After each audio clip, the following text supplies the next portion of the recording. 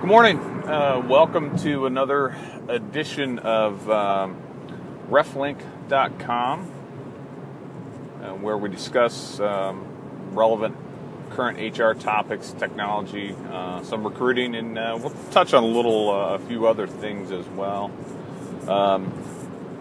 Interesting topic that I'm going to bring up today. Again, this is Dave Brewer, Chief Business Development Officer of reflink.com. But I actually wrote an article on a blog post last week that you can find if you go to reflink.com and go to the blogs. But titled the article "Go with Your Gut or Not." But I was at a youth symposium, International Youth Protection and Symposium last week, and heard a couple of speakers, and one of which was pretty dynamic. Basically, the juxta of the talk dealt with, this is a real victim of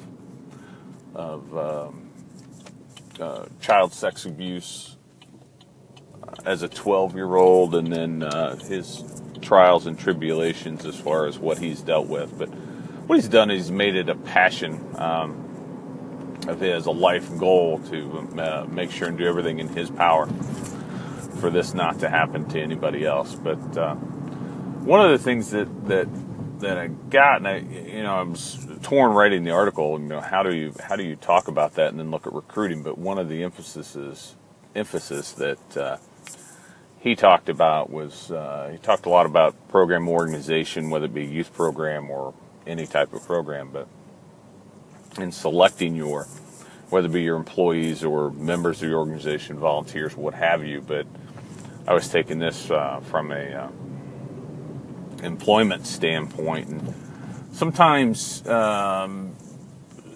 your intuition has got to win out, meaning that sometimes people just you don't get a good feeling about people, and that's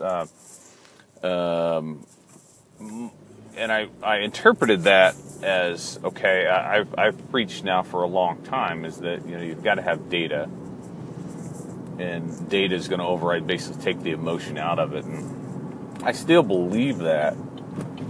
But there are times where you got to go with your gut, and you're dealing with a lot of you're dealing with some important information as far as if you put yourself on the other side, somebody's not applying for a job or looking to get hired, or if they don't want to be there in most cases, and most of the time they need the job and things of that nature. So you're dealing with important things.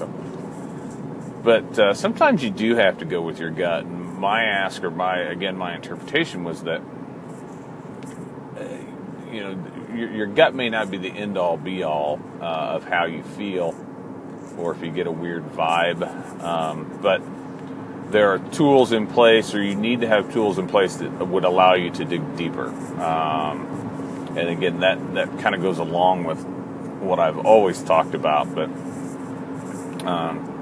use that intuition that you may have, or that most have, to as a trigger to say, okay, now let's put the brakes on this, and let's really investigate. Some of us at times get lazy in the hiring process, especially if there are pressures of a need, whether it be you're shorthanded or you've got a number of positions to fill, and you're having trouble filling them, and you say, well, this person will do, or this. Don't do that, because one mistake is very costly. And again, I'm in no way trying to equate the effects of a bad hire to a sexual abuse on a child. But it really got me thinking about, I need to deliver the message of sometimes you got to go with your gut in a number of different circumstances. But do your due diligence, continue the path, and trust your process, and move forward. But check us out. Check the blog out at reflink.com. Go to the blog section and check it out. I think you'll enjoy it. But I appreciate it. Until next time, we'll talk to you soon. Thank you.